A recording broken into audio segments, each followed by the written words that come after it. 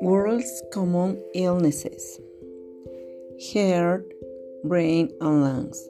According to the World Health Organization (WHO), 3 out of the top 10 diseases that cause the most deaths in the world are heart disease. The symptoms could be chest pain, abnormal heartbeat, and heart failure. They can be caused by high blood pressure and/or cholesterol, smoking, and being overweight. Stroke. Strokes are caused when an artery is blocked or leaking. This stops the entrance of oxygen to our brain cells, which must receive oxygen all the time. During a stroke, people might feel confusion and have difficulty with walking and vision. Lower respiratory infections.